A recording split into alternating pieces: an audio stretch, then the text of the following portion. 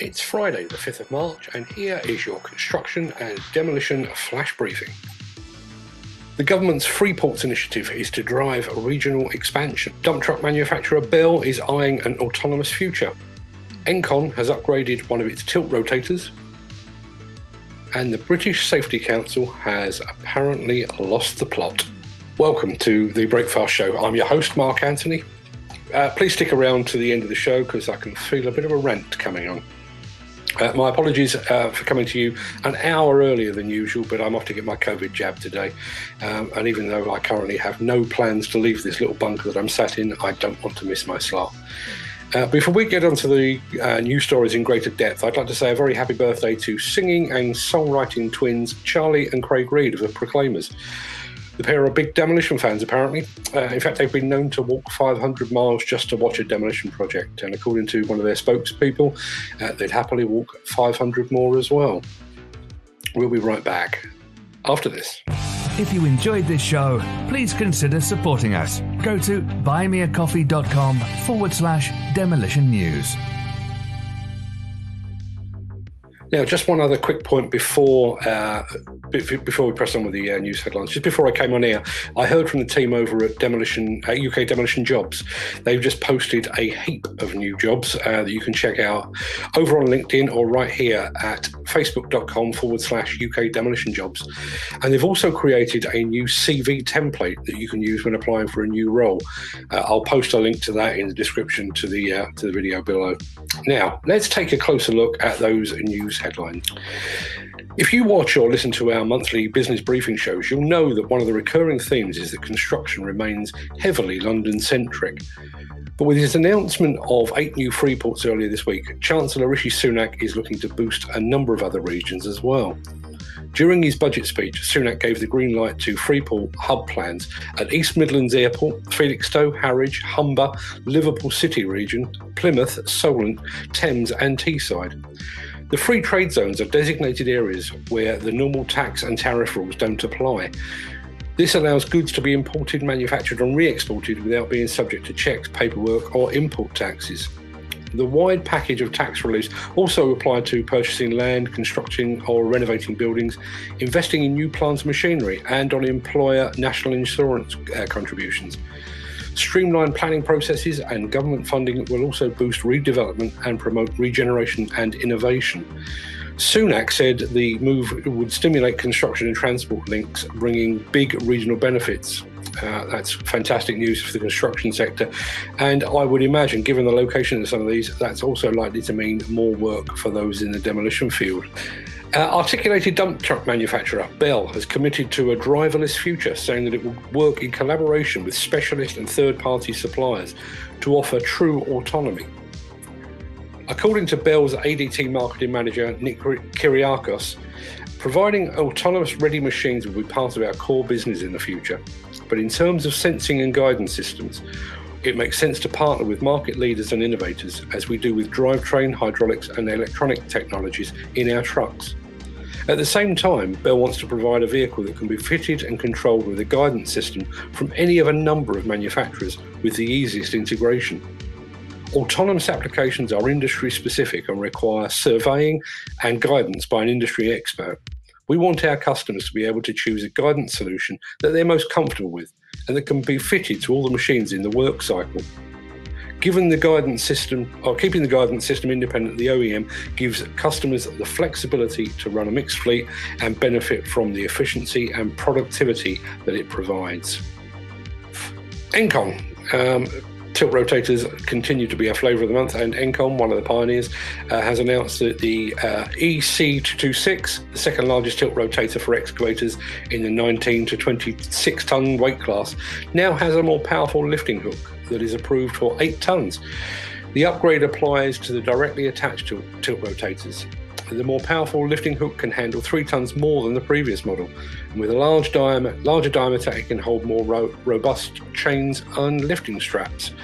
The EC226 upgrade applies with immediate effect, and the 8-tonne hook is already in production and delivered as standard on all directly attached EC226 tilt rotators. Let's take a look at this ridiculous and embarrassing news story. from the British Safety Council, which has taken against a government advert that encourages people to work from home. The advert urges the nation to stay home, protect the NHS, save lives, with the strapline, "Every online meeting is making a difference." And at first glance, everything appears to be perfectly in order and politically correct in the advert. The lady in the photo is attractive, but not in any way sexy. She appears to be relatively dark-skinned, hinting perhaps at an ethnic diversity. And her laptop carries no branding.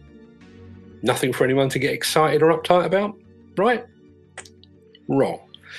According to the British Safety Council, the advert, and I'm quoting, inappropriately uses a picture of a woman sitting on a sofa cross-legged using a laptop. The British Safety Council is therefore urging the government to withdraw this advert immediately, as it implies that people working from home should be working from their sofas. This shows a complete lack of understanding around health and safety, the musculoskeletal conditions that can arise from a poor work setup, and the wider impact on worker health and well-being. With a global pandemic still raging outside, you'd kind of think that the British Safety Council would have bigger fish to fry, really, wouldn't you? This isn't rearranging the deck chairs on the Titanic. This is putting out slippery floor signs just as the ship sinks below the surface. And this story comes to you from a press release. In order for it to have made its way onto my desk, someone must have had an issue with that government ad. Most likely, they took that grievance to a boss or a superior, and possibly even to a committee. And rather than saying loudly, "Bigger picture, people," that boss or that committee summoned a scribe from the PR department. And that scribe, upon hearing details of this heinous act by the government, should have screamed, "You cannot be serious," in true John McEnroe style. But instead, they typed up this utter tosh of a press release and expected someone to actually take it seriously. And sadly, this isn't an isolated incident. A few years ago, I received a press release from a major UK construction company, and I've got to be honest, I can't remember which one it was, because I thought the thing was such contemptible shite that I've just kind of dismissed it from my brain. But apparently, someone had done some research that had found that flat bootlaces were less of a safety hazard than round bootlaces. Think about that. Someone on a wage had gone to their boss or their superior and said, "I would like to carry out some research into which type of bootlaces are the safest, and I'd like you to pay for it." And at this point, the person with the bootlace fetish should have been given their marching orders. But no. Not only was the research funded and allowed to continue, it was published in the form of a science-based guidance. And I have a theory for all these things.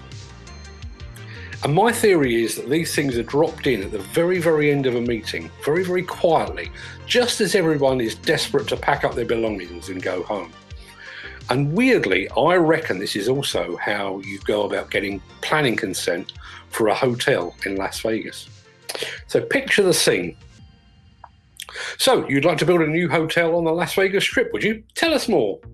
Well, it will have 3,500 rooms, 14 restaurants, 4 theatres, and its own zoo. Will it have a casino? Hell yes, it'll have a casino, a massive one. Sounds good. Is there anything else I need to know? No, don't think so. Great, then planning is approved and I declare this meeting adjourned. Did I mention the fact that it will have a fully functioning volcano outside? Right, enough of my rambling and my ranting. I need to go and get my COVID jab. Assuming I don't have any kind of allergic reaction or find myself being controlled by Bill Gates via 5G, I'll be back here again at 10 a.m. on Monday morning for another Breakfast show. And that is not all. Monday marks International Women's Day, and if all goes according to plan, I'll be back here again at 6 p.m. on Monday evening with a live interview with Jackie Miller of Miller Groundbreaking. For those of you who don't know, Jackie was a woman in construction long before it was fashionable to call for women in construction. Although I can't be certain, I'm fairly sure that Jackie will also be the first person with an MBE to grace the Demolition News live stream as well.